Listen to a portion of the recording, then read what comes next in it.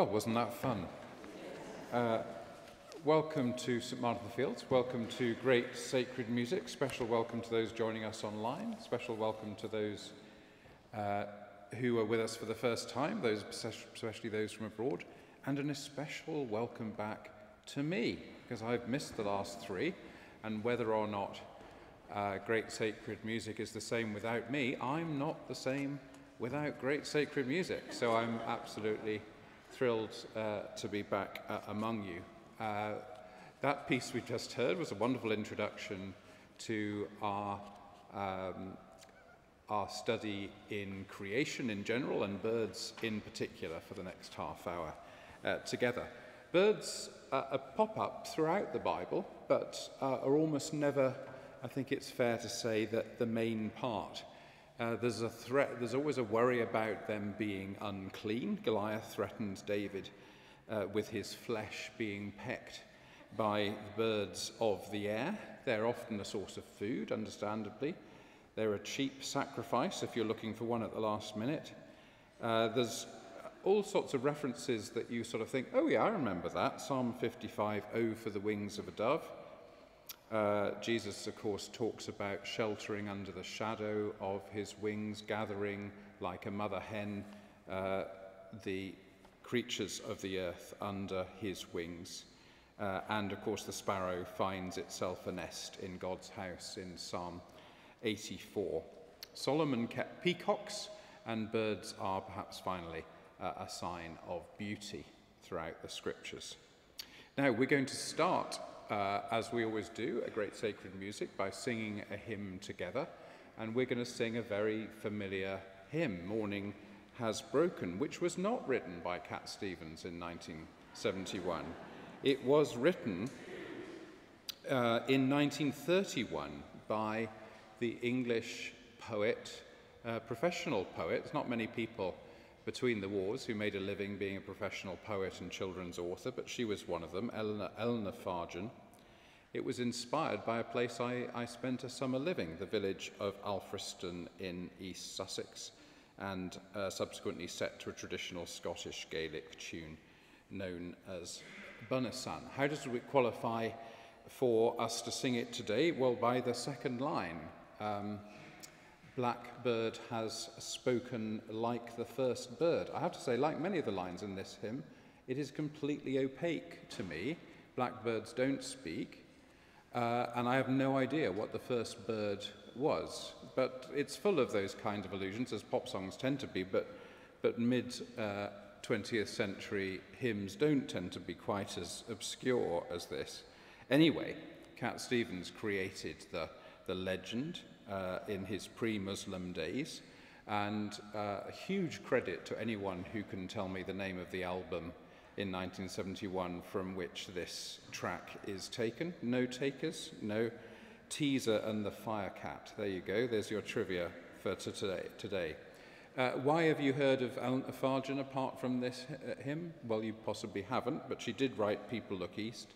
And she did win, she was the first winner of the Hans Andersen European Award for Children's Literature, so which has become quite a big deal.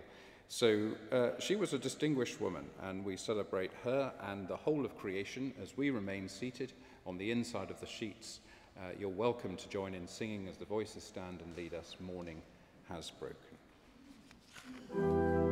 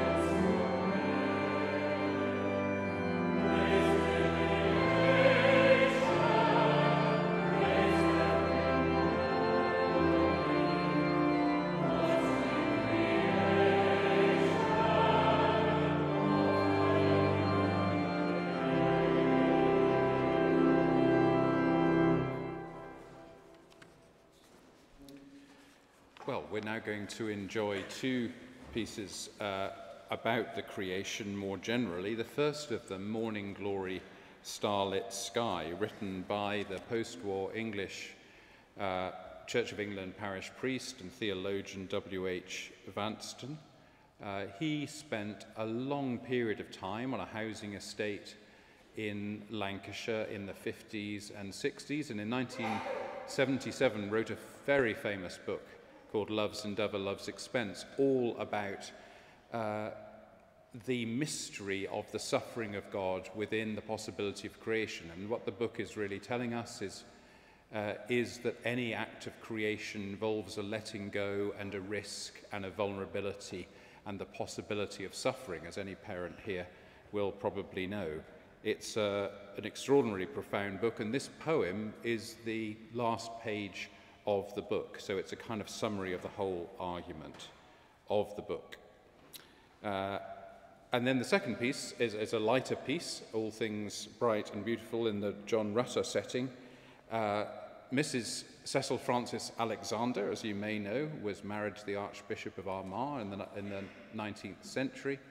She was really a social reformer. She set up homes for fallen women, as they were called in those days. She was a mighty social reformer, but she also found time to write an awful lot of hymns. And she wrote this one because she didn't have her own children, but she had a number of godchildren, and she was teaching them the Apostles' Creed, and they were finding it incredibly boring. And so she chose to write a hymn for every line of the Apostles' Creed. And this is the hymn she wrote for the first line, about God as the Creator. And it's become possibly her most lasting legacy, although I think her copy of hymns went to 60 editions in the 19th century. So she became quite a wealthy woman, and she spent all her money, not having her own children, on her social activism. Let's enjoy these two contrasting, the very solemn and the very lively, together now.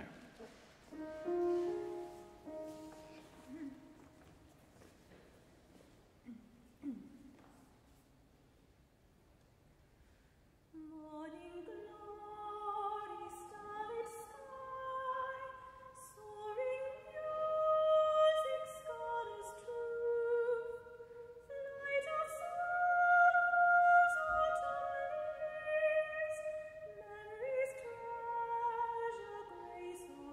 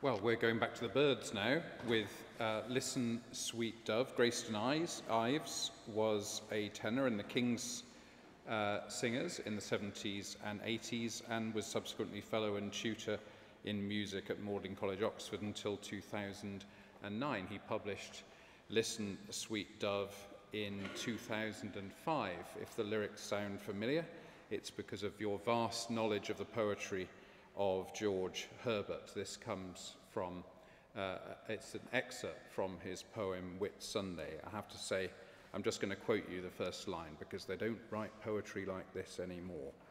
Listen, sweet dove, unto my song, and spread thy golden wings in me, hatching my tender heart so long, till it get wing and fly away with thee.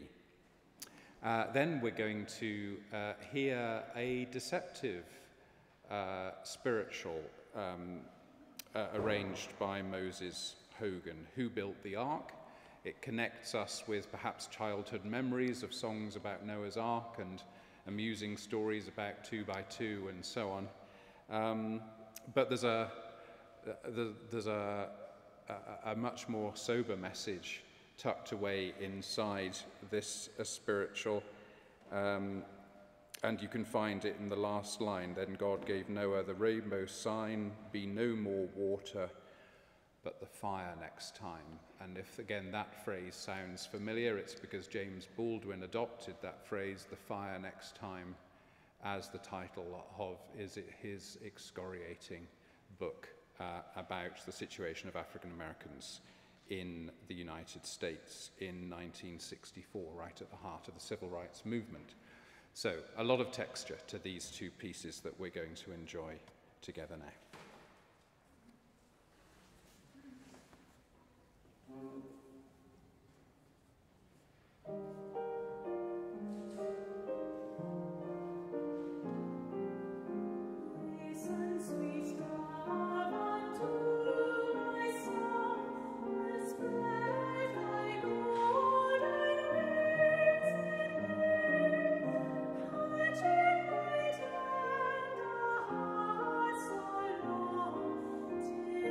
Till it get wind and fly.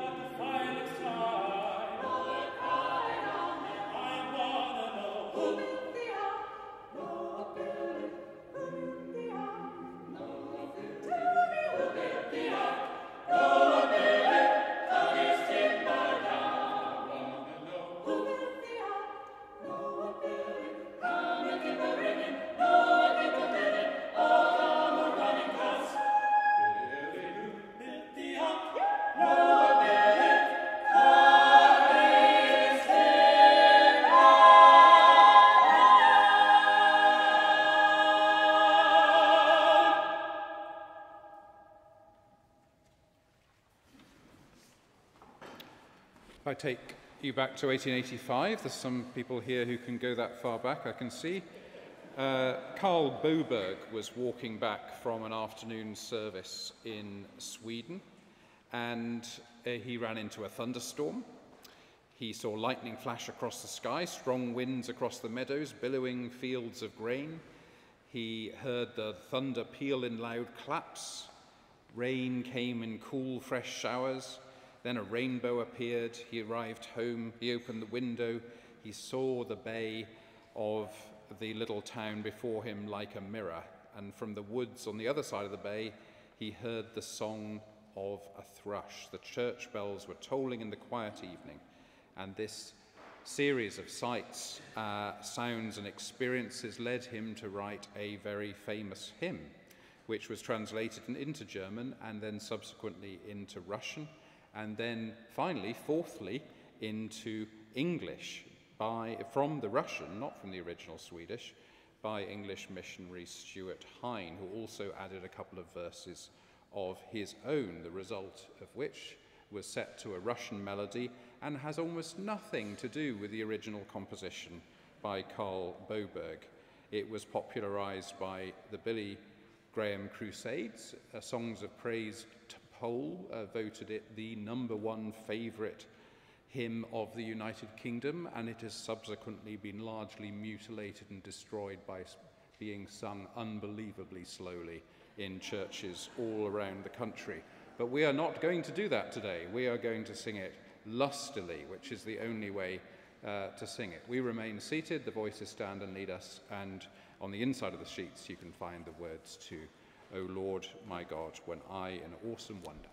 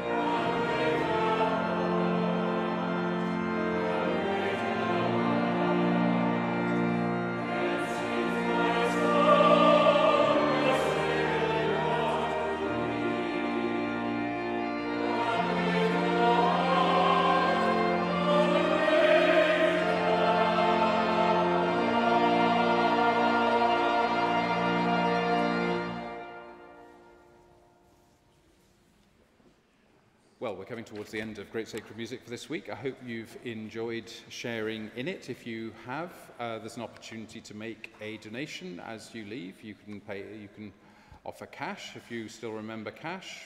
We also have QR codes on the back of our sheets, and we can text and we can swipe a card on your way out if you'd like to. It's all appreciated to keep this great tradition going long into the future. We're going to finish with a nightingale sang. We've really exhausted the Bible, but there's still plenty in the popular music tradition to be found about birds.